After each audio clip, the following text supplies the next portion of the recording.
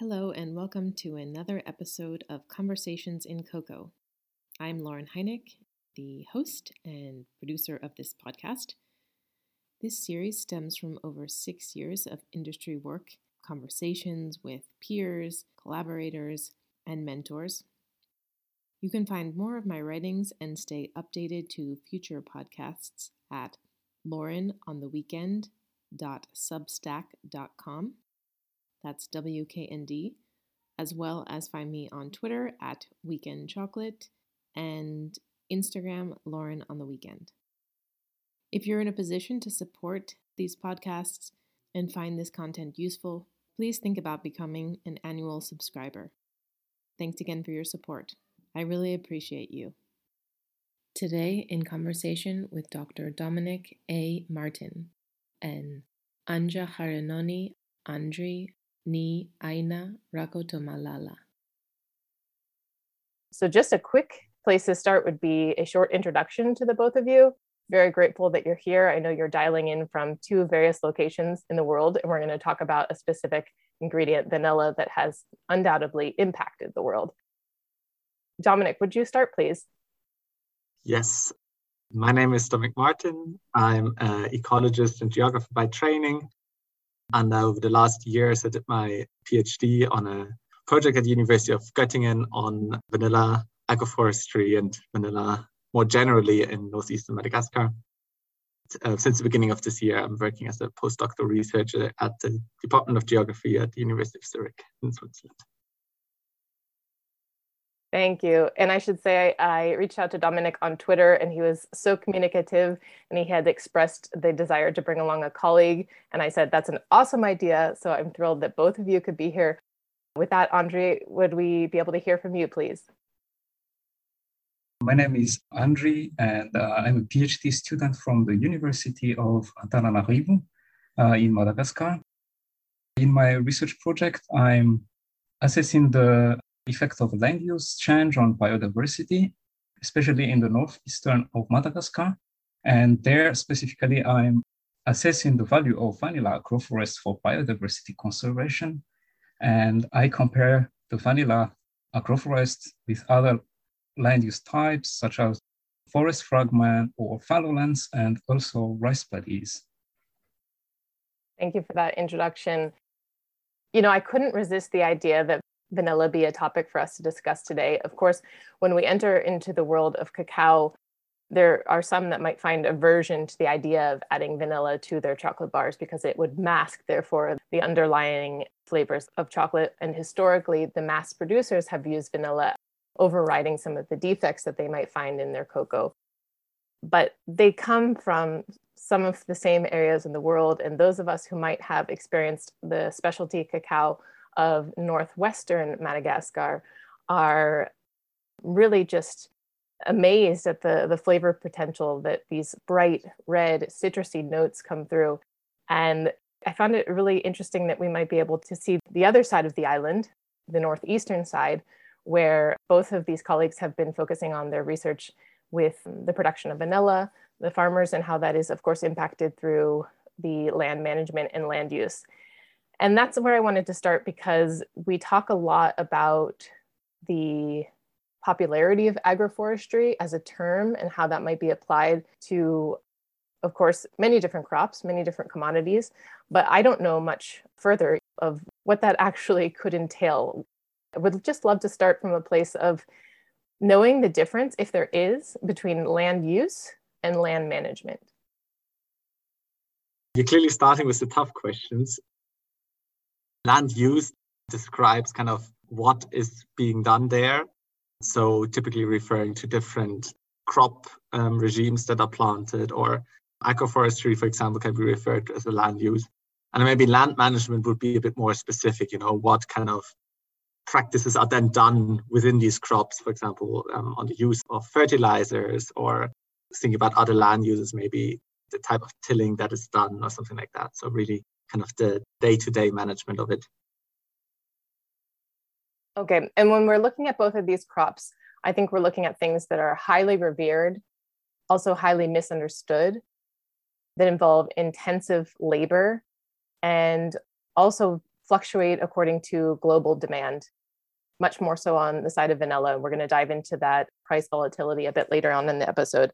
But I think what's also quite interesting is that it's widely emulated, that there's this desire to copy the flavor. Well, I'll just leave it as that. I'm a bit curious if we could talk about the farmers in the region, like to understand what are the day-to-day activities of the Sava region, and maybe even more like a bit specific about what type of land that is, what forests are at play there. For any of these questions, either of you feel free to chime in. I don't know if I have specific ones for either, but I know that you'll both be able to speak from your expertise. So the northeastern of Madagascar is typically tropical, humid rainforest in general. So there, the climate is mostly like warm and also humid. There are some rainfall and also a dry season there, which also allows farmers to farm diverse crops. We have tropical rainforests, correct?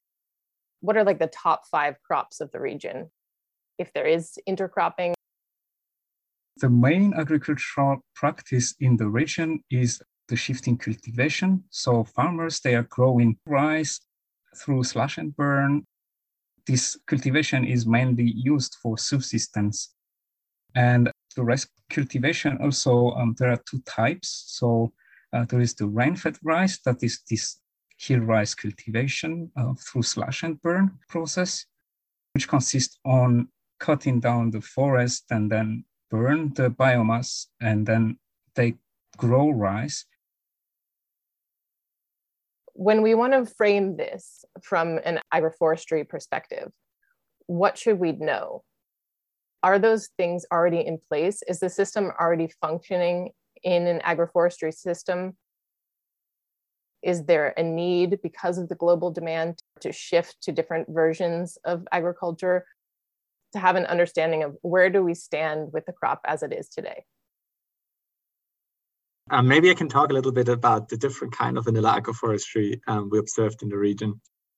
And this is really quite an interesting aspect, because there's quite a lot of the agroforests are established on land that was used for shifting cultivation. So that formed part of the cycle of burning and cultivating and then fallowing and then burning again and cultivating. That land is kind of taken out of that cycle, and then the vanilla is planted on this like fallow land, and really allows for an agroforest to regenerate, for the trees to grow, that then provide shade for the vanilla plants. That's roughly 70% of the agroforests in the region. But then in contrast, there are also agroforests that are established directly inside forest. So in those cases, the understory is removed, the shrubs are removed, maybe certain trees are removed, but then the vanilla is kind of planted directly under these remnant forest trees. So these are kind of 2 different ways of establishing an agroforest. And this comparison actually was one of the main foci of our work. And I'll go even a step backwards in this to understand a little bit further about the species. Are there different varietals? I think we're aware of the origin in Central America, but what specifically grows in Madagascar at this point? And why might there be a confusion between what is Bourbon vanilla, Madagascar vanilla? How would you differentiate between those? From my personal knowledge, actually, the main vanilla that is grown in Madagascar is the Bourbon vanilla, the vanilla planifolia. Probably safe to assume that of the 70,000 farmers in the Sava region, they are all growing this Bourbon varietal? Yes, I would say so. Sometimes you see farmers presented to us as like a speciality, that they have these few plants that were Tahiti vanilla or Vanille Mexique, a variety which was called Mexican vanilla. But that was really kind of shown to us rather as an odd thing they also have within their agroforest, rather than the thing they make money with. Yeah, I would also say Vanilla planifolia. I would love to have an understanding of how vanilla maybe arrived to Madagascar. We're going to talk about these boom and bust peaks that the market has been affected by, but it's always interesting to me in the crops that are associated with particular regions, or how regions of the world become famous because of the growth or such activity, but that A, it's not endemic to that region, and B, that they were selling this, exporting this, and being known for this culturally before it even increased to such high prices. So what led the region or to these farmer communities to focus on this crop? I can get started on this. What's quite interesting is that the French colonial power, they introduced different crops, different cash crops to be farmed by the farmers in different regions. So they decided that the Northwest, which you already mentioned, would be a region for cacao growing. The Northeast, the Sava region, was the vanilla region. One region further south along the East Coast, it's called Analand Girofo. Girofo is the word for cloves, so that the name cloves even part of the region's name. That was the clove region, obviously, and the coffee then even further south. It was really kind of decided what would be, or which kind of value chain would be established where. And today, farmers are allowed to grow whatever they want, wherever they are in the country. But of course, there's also kind of lock-ins in terms of knowledge, which crops farmers know how to farm. And of course, it also links to the climate, that the climate in the Northeast is particularly suitable for vanilla, and the Northwest seems to be also a good place for the cacao. Are you seeing that there is a change taking place, whether this might be related to the climate crisis, or this might be related to, again, as we mentioned, that demand? I would love to be able to walk away from today's episode as well with kind of furthering our concept of why is vanilla important at this very moment? And obviously, the farmers are in the position of benefiting, but I think they also have a lot of vulnerabilities, and the cultural or the ecological changes that are to come or are currently being presented there at this time. Yes, some of the changes that are quite obvious is that under the high prices that were prevalent in the last years, as we will talk later on, this has changed now, but farmers really aspired to expand their agroforest, their land under vanilla cultivation, or also to intensify agroforest they already had, so to plant more densely, for example, the vanilla within an existing agroforest. And this, of course, sparks two possible conflicts. Not one conflict is when these vanilla agroforests are expanded inside forest. This can really have negative effects for biodiversity and ecosystem services, which we documented for several taxa and for multiple ecosystem services. But then also when the vanilla agroforestry is expanded on fallow land, which is part of the shifting cultivation cycle, then there could be conflicts with food security, because the hill rise is really key for subsistence for many farmers. So if that land would be replaced with vanilla, this could potentially pose a problem. But in that respect, what's quite interesting is that the vanilla agroforestry, it's so labor intensive that it really kind of absorbs lots of labor on relatively little land. So typically a household can not manage more than maybe half a hectare or so of agroforestry. And also many of the existing agroforests have actually quite a lot of intensification potential, especially with planting the vanilla more densely to increase yields. So it's a relatively low space consuming crop compared to others. What is the cycle of the crop? How many opportunities a year might they be able to sell their harvest? And are they responsible for curing it themselves, or what maybe some of those aspects of the trading system might be? Yeah, so the vanilla is harvested only one time a year. So it has like a long process, actually. For example, this process started when the vanilla plants are flowering. So that's about October, November, December. Potentially there are some flowers still early January. Once this stage is finished, so it might take until June, July, August that the vanilla beans get to ripen stage. And the farmer could harvest like around August. What I can tell you now is I have 3 vanilla packages with me now from various sources. When I buy vanilla in the store, I know that I'm getting a beautiful brown aromatic bean pod, and that the prices vary wildly. And the stickers also vary between one that says that it is completely organic, one that almost tells me nothing about it, other than I need to keep it in a cool and dry space, and another that is a very specific specialty directly traded vanilla bean. As you both alluded to earlier, there's this idea of vanilla being so labor intensive that it requires so much effort from the people that grow it. And of course, we might be asking, why do they grow it? What is the benefit for them? So in asking these questions, I think what I'm getting at is, can you help us understand the complexity of it arriving to me? Yes, I think it's really a lot of work from the very beginning to the very end. I think one thing is that, it takes 3 years between planting of the vanilla vine and the first flowers, typically sometimes even longer.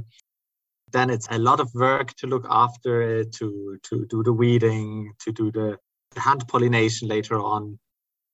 Also, lots of the vanilla vines actually don't have flowers and don't have pods every year. So the yields are really hard to get, and it requires lots of work to get there. But then also the whole processing later on is a lot of work, from the curing and the drying. That's all quite labor intensive. But when the prices were so high in the last years, this was really kind of more than paid back with the high price. And farmers who were well producing agroforests could really have a decent income and earn more than any other rural Malagasy farmers. So that was really a high income opportunity. But now with the prices going down again, this of course puts these profits in question, and also a lot of the regional development, which was really kind of, at least on the economic side, kind of taking off during these high prices, is really coming to an end now. And what distinguishes a family's plot of land from being a well agroforestry system? Is it already happening that way? Is this a wild area that they walk into, plant the vanilla, and it, as a vine, goes up the trees naturally? What sort of management and maintenance must be required in these areas? The wild-yielding vanilla agroforest, they're really, every plant grows there because the farmers wanted to grow there, because everything is managed, everything is kind of thought through. And then there are several variables that farmers may be able to influence to optimize yields. We found, for example, which makes sense, that the more densely it's planted, the higher the yields typically are on a per area basis, but also and to have longer veins, which like, so maybe briefly explain how it's actually planted. It's like a vein that would typically kind of climb up a tree and then flower in the canopy. And of course, it's really unhandy if you have the flower up in the canopy. So what farmers do is they kind of loop it up and down on so-called tutor or support trees that are typically alive little shrubs, which are like 2 meters higher, so 1.50 meters. And then you can hang up the vein up and down, and you get dozens of meters of vein within one kind of accessible thing. The well-managed ones have often many meters of liana, or sometimes also really old plants that yield well. And then there's other places where vanilla is kind of, for example, it can be put in a forest, kind of claim that piece of land. So that's one way to communicate to people that this piece of land is already designated for vanilla agroforestry, but it's not really an agroforest yet. It's still a forest with some vanilla in. So that's actually a really interesting aspect. I'm just imagining these lush, beautiful locations with climbing orchids, for lack of a better term, because I know they're in the family and I find them so gorgeous. And of course, we had mentioned that part of that labor is the hand pollination that goes into it, having the agricultural intelligence to understand at what point it needs to be pollinated and to manage that, regardless of the price of the market. That impact, that reliance on farmers' knowledge is needed, is required. I would think, like a lot of other commodities, there might be a general consensus, and please correct me if I'm wrong here, or what needs to be expounded upon, that farmers are not getting paid enough. But is that true in the case of vanilla, or have we just seen such instability I mean, where might we go? Is it certifications that would allow for further stability? Is it to create regulations that keep a certain price point? Or what might be needed to correct the erratic market? I think that the problem is really when the prices are on the lowest, they are clearly not enough. Of course, it depends a bit how it's calculated. If you calculate a minimum necessary price kind of from the living costs or kind of from the amount of work that goes in. But maybe with prices of around 35 euros a kilo, that would actually be a fair price that would actually be enough to make a living in the region. This is, of course, priced for green vanilla. The black vanilla, which is 5 times lighter, would then be, of course, much more expensive, also with such prices. But I mean, at the moment, the prices are, correct me if I'm wrong, Andry, around 20 euros per kilo green. So that's clearly too little. The really high prices that were around before, traders actually said this is really unsustainable. We can't sustain it in the long run because also at some point, of course, the demand will crash. And one option, which also colleagues of ours from a different research project at the University of Bern are kind of testing or researching, would be farmers' cooperatives that would try to balance the price over the long term so that the farmers would always get the same amount of money. In low price years, they would be getting a surplus, but then in the high price year, that money would be taken off and saved for the low price years. But of course, it's very difficult to implement because, of course, it's attractive to join when the prices are low and unattractive to be part of it when the prices are high. So there's also this notion that, you know, when the prices are high, people just use that time to invest good investments, for example, into new housing or in a solar panel that really has long-term effect. These things would be impossible to afford under low prices. You can still use it when the prices are low, if that makes sense. Great. We often read headlines involving vanilla or cacao and how they might be farmed or the prices they might be receiving at that very moment, and therefore what farmers should do, what consumers should do. Some of it is sensationalized. And I'm just curious maybe what some topics are that are commonly brought up in vanilla that are a little embellished or exaggerated. Yes, I can get started. One thing that is always, of course, very, very attractive for the media is this topic of vanilla theft. Vanilla theft is really a problem, actually from the fields. So in that case, the green vanilla pods are directly stolen from the plants, but also later on. So once it's harvested, people are scared it's stolen from their houses. People hide it very well. Some people have like houses with double walls, for example, to hide it. It is really a big problem locally, especially when the prices were so high. I could imagine that now the lower price, of course, it's much less attractive to be a vanilla thief.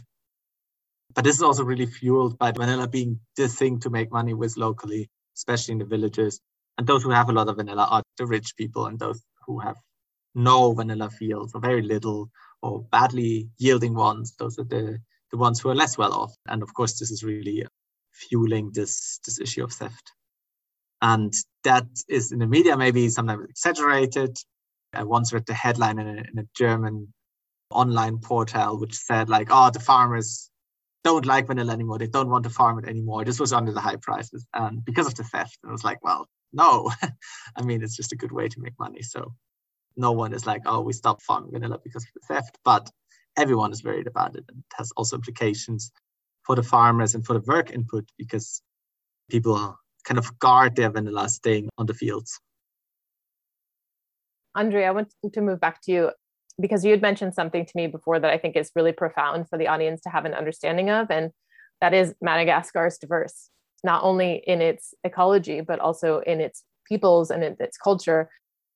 If you would just tell us, please, maybe about the area where you're from and how that differs drastically from this northeastern region where the vanilla growers are. Madagascar is culturally diverse and also like geographically diverse. In the region where I am from is on the highland, and there we are growing like mainly rice. But in contrast, the northeastern of Madagascar, it has I would say, more potential and more diverse also on growing crops. There, from the lowland to the mainland, there are different main crops cultivated.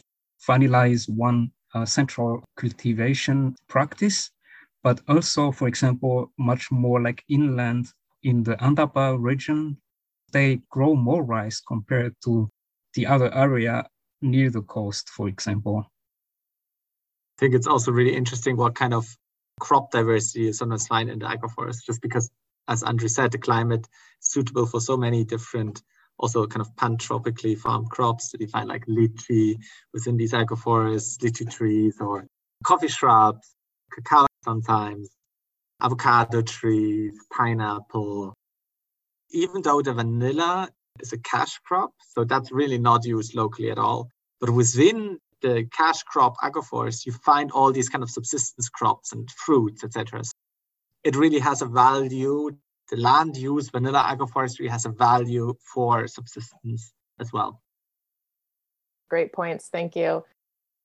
Admittedly, as I said before, I don't know very much about agroforestry, but one of the questions you proposed to me to ask in this interview was to know if agroforestry is always a good idea.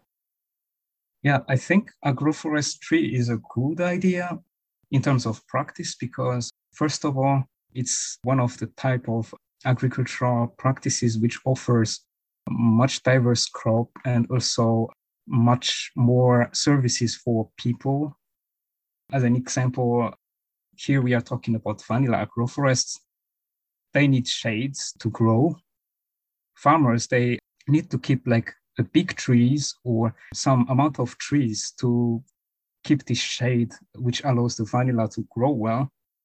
With these diverse trees in the plantation, farmers also could use them, such as like firewood, or some farmers even use wood from the vanilla agroforestry for construction, in terms of like house or even like small furniture that they need in their daily life. In this agroforest, farmers, they can also grow other crops with the vanilla, such as pineapple. They even can plant fruit trees in their agroforestries. We also have like a jackfruit, I would say, and they are really important for local people because they really enjoy eating them and kind of like part of the supplementary nutrition. This might be totally unrelated to the vanilla agroforestry systems, but I have to ask because I think another crop that has come into sort of a trend state at the moment is baobab. And I would love to know if that is relevant to the local community or another cash crop. The baobab trees in Madagascar, they are really growing in the western parts and in the southern parts, which are much more dry than in the northeast. Baobab trees, they have these really large trunks. That's really for to store the water during the dry season. So in the northeast, there are actually no baobab trees. But the products from baobab trees, which are also sold within Madagascar, also for tourists, for example, as souvenirs, etc., these might have a potential to work as a tree crop for local people in the western part, where, for example, vanilla or coffee and cacao is just not viable. You can't farm it there. So it might be an option there. But I think to really farm it is tough because I don't know how many years it takes until they have any fruits, but I could imagine you might have to wait 200 years to get your first baobab seed harvest. We don't have long enough. I'm sorry. I think that's a really important mention, Andry, of the timber used for homes. I found that fact from the 2017 study on solar panels at 60% adaptation rate. Very interesting. And I don't know if that's related directly to our conversation today, but just thought that was something to highlight. Getting into the nuts and bolts of agroforestry. Now that I'm having this conversation with you, I'm understanding it a bit more of an umbrella term. And then underneath of it, there's many different varieties of how you might have an agroforestry system. You've been mentioning some of these methods.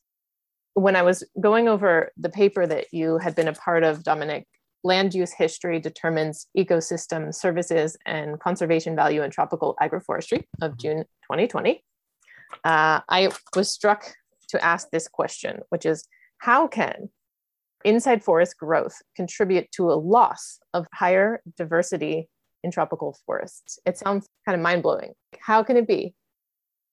The paper is basically about that it matters where the agroforest is established. So in the context of northeastern Madagascar, as we talked before about, that these can be established inside the forest or on this open fallow land, which was part of the shifting rice cultivation. These are the kind of two quietly fundamentally different kinds of establishing an agroforest. And imagine a tropical forest, the most biodiverse land we have on Earth. And then, I mean, if you simplify that by taking out trees, by removing the understory, and by replacing the variety of native shrubs and understory plants, if you replace that with an agroforestry crop, be it cacao or coffee or, in our case, vanilla, then it's unsurprising that leads to a loss of a lot of species that are specialized on these tropical forests. So what our studies show in northeastern Madagascar is that especially endemic species suffer from any kind of forest conversion, but that there are actually some kind of open land species that come in when an agroforest is established.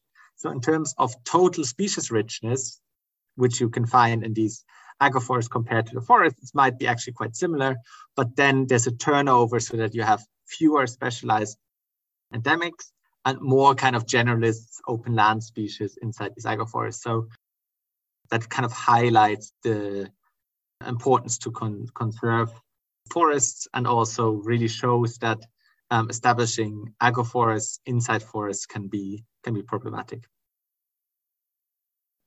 So similar to cacao, were there cases, or is it currently the case, that people have cut down all of the forests to make way for vanilla planting?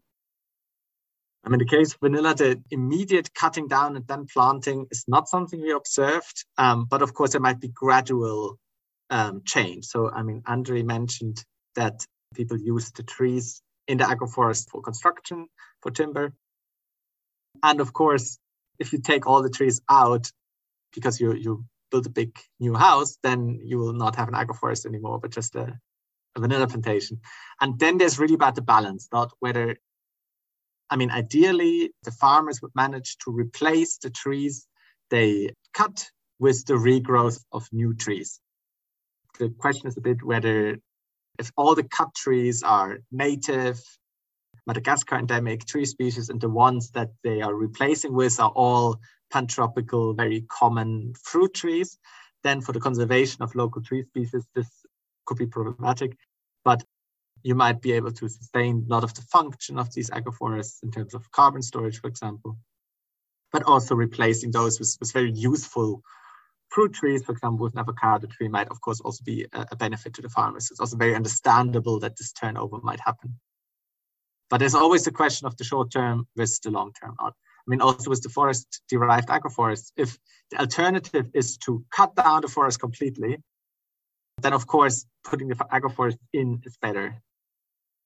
Yeah, it's always complex. Land use is always a complex topic. Oh, for sure. In the cases that come to mind or that I'm familiar with because of the relationship to cacao, it might be that it was pastured land for cattle or for other range species, and then they'll move to an agroforestry system to include cacao as the understory crop. Is that also the case with some of the forests in the northeastern region of Madagascar? Are they, or were they animal, like land use specific? Yeah, about like a land use for cattle. So far in our study region, I haven't really seen it quite often. Only in one district, which is called Andapa, their cattle are much more common also, and like zebu and so on. But when it's the time of, let's say, dry season, those animals just like forage on the dried rice paddies and so on. There are also some kind of like livestock that farmers also keep, but it's much more like they keep them, how to say, not like a large scale, but like a dozens of chicken or like ducks And it's just like on a small island of a land, I would say maybe not even half of hectare the size. It's not really contributing too much on like large scale cattle, I would say. I think what's also really interesting is that other colleagues in our project did research on livestock and animal husbandry. And what's really interesting is that when the vanilla prices were so high, there was locally a lot of demand for meat and for also for eggs. Climatically, we were mentioning before that the west of Madagascar is more dry. Actually, cattle farming is much more common, like the large scale on ranging where they like keep them in larger groups. And then they actually kind of herded over the mountains to the Sava region where the vanilla is grown and sold there for higher prices. So it's actually economically viable to move the cattle across several, probably hundreds of kilometers into the Sava region. And also for the eggs, because the road kind of going from the capital Antananarivo to the Sava region is very bad in parts, dangerous for eggs, if that makes sense. There were actually eggs being flown over with the passenger airplane from the capital where they have large-scale chicken farms into Sambava, into the capital of the Sava region, where there was all the vanilla-driven egg demand, but not enough supply locally. So probably the only eggs flown around, I don't know, must be a rare thing. Certainly a custard waiting to happen for all the pastry chefs listening. In preparation for this interview, I also wanted to get an idea of Madagascar's geography. And that mention between the capital and the Sava region is about 550 kilometers. That was roughly what it was told to me, but I couldn't find a way there. Google wouldn't tell me if it would be by bus or by train or by... The mapping obviously is very delayed in the statistics and the information that they have available, but how do people move around? If they're selling their vanilla, what is then the source or the traffic that happens after that? In terms of vanilla selling, I would say the buyer always go to the region. I think it's rare that like a farmer travels directly and sell the vanilla in the capital or in the big city of the region, but it's more like the buyer goes in the field, either directly or there are also some kind of like intermediate persons. That's also something that is needed to be highlighted, that there are some intermediate, like they collect or buy directly this vanilla from the farmer and then they transfer it into the main city.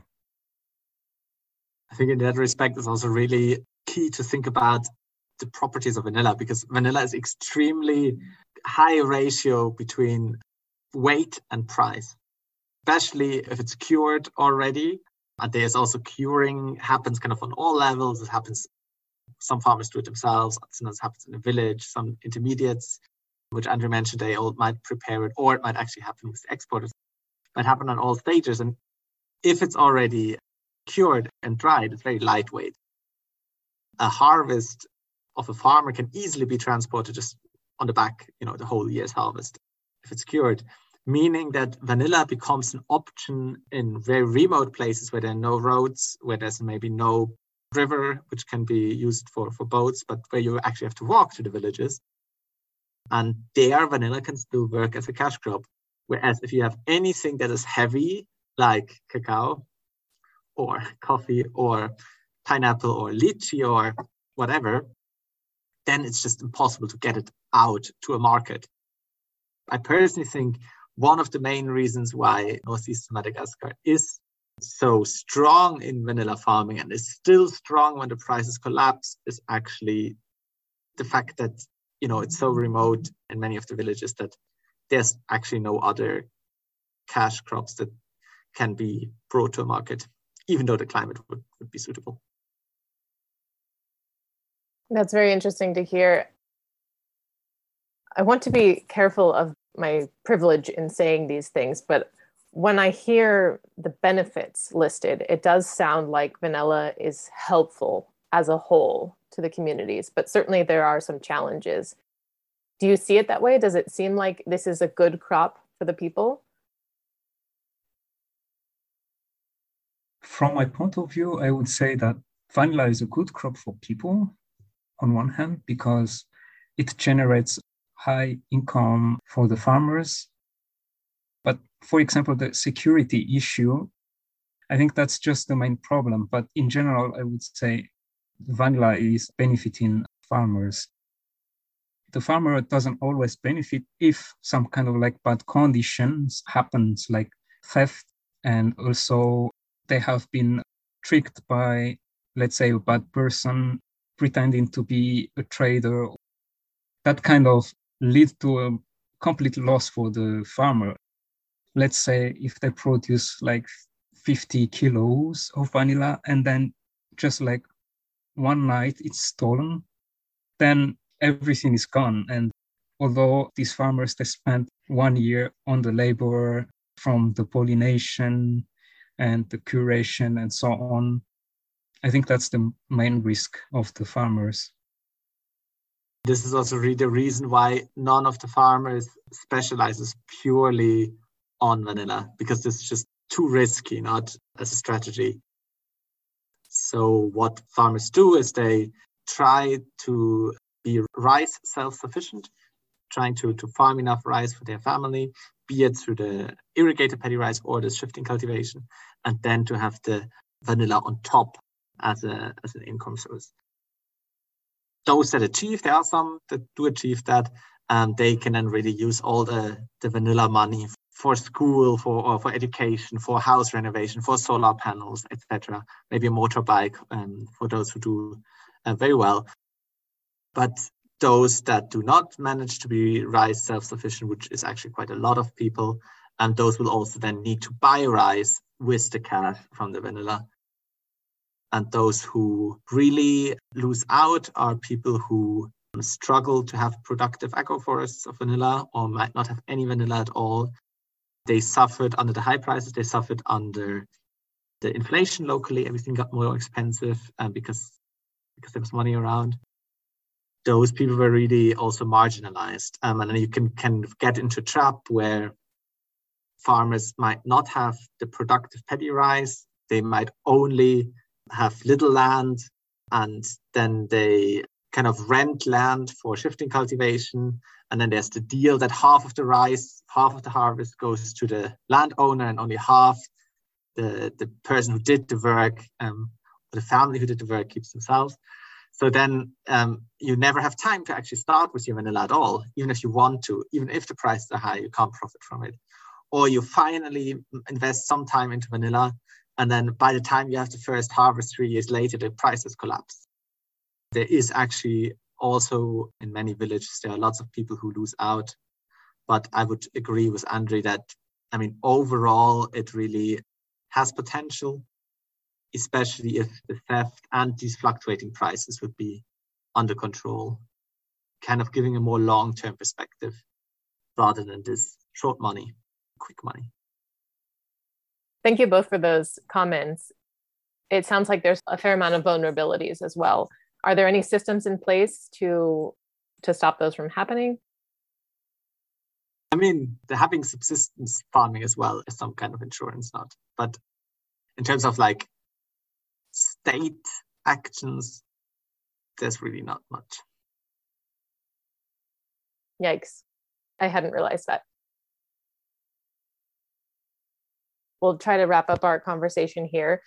I would love to hear feedback from both of you on where you would like to end, what sort of things we might have missed, or what the audience, which are consumers and also food manufacturers who are purchasing vanilla, might make decisions that could impact directly or just be smarter about those decisions.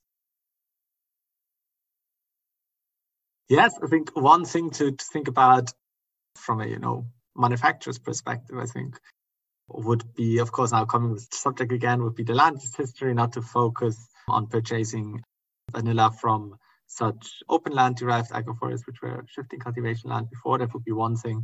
I think the second thing would really be to ensure that more money within the value chain actually stays with the farmers. If the exporters keep a fixed amount of $30 per kilo, then if the price is really high, the farmer still gets a lot. But if the price is already low, then what is left for the farmers is even less. So I think it's tough to come up with like clear policies or clear approaches for that, but ensuring fair prices and also stable prices for farmers, I think this would be one way forward. For example, by introducing a minimum price that they say, we never buy below 35 euros, for example. Something that's becoming popular in a revised version of the cacao trade is to direct trade with farmers if possible. Is that something that is becoming available to communities in the northeastern region?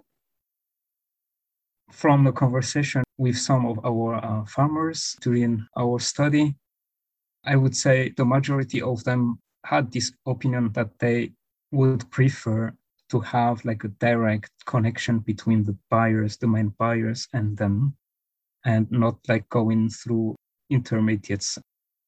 I would say that would be a way forward, make some improvement on how benefiting the farmers, who is the main subject, playing an important role on producing and on processing all those products. Taking care of the stakeholders involved, certainly. I think there was something mentioned that there's a really important distinguishing factor between natural and organic, or natural and unnatural. Maybe if we can sort that out before we leave.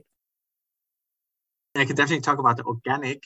And that's actually quite interesting because in northeastern Madagascar, where we worked, all the vanilla is organic factually. Like, farmers don't use pesticides, farmers don't use fertilizers. So the label that something is organic is kind of putting a label on something that is already organic. So I think if you buy vanilla from northeastern Madagascar that is not organic, you can be pretty sure it is organic. One of the big challenges, though, for those exporters who wish to certify their vanilla as organic is that, first of all, they have to kind of have at least some kind of more direct trade, because if you have 5 middle traders in between, don't know where it comes from, so you can't enforce any rules, be it organic or Rainforest Alliance or fair trade. But they also have the problem that sometimes farmers transport the vanilla in mosquito nets that were kind of impregnated to protect from malaria with insect-killing chemicals. Then when handling the vanilla or when transporting the vanilla, some of these pesticides might end up on the vanilla, and then the vanilla is not organic anymore, even though the agroforest itself was actually organic. So that's actually one challenge they are having. In terms of natural vanilla, I would say natural is just when it comes from the plant, and non-natural is when it doesn't come from the plant. But I don't know what the food standards say about that. Nor do I. I'm sure there is an existing definition of all of the potential additives that you could acquire to make it be like vanilla, but certainly there is no replicate. I'm very grateful to have had your time today. If you would just like to leave final thoughts on where we can either be following your future projects or to read something that you've recently published, I welcome you to leave that here. One thing I can say is that our project synthesis, bringing together all the research from the Diversity Turn project, will be published next week. I can definitely share that with you, and it would be one resource where you could all read a lot about Andry's and my research. Excellent, thank you. And I will share the links and the Twitter profiles of both of you in the upcoming episode. Thank you again. Thank you. Thank you, Lauren. Bye-bye.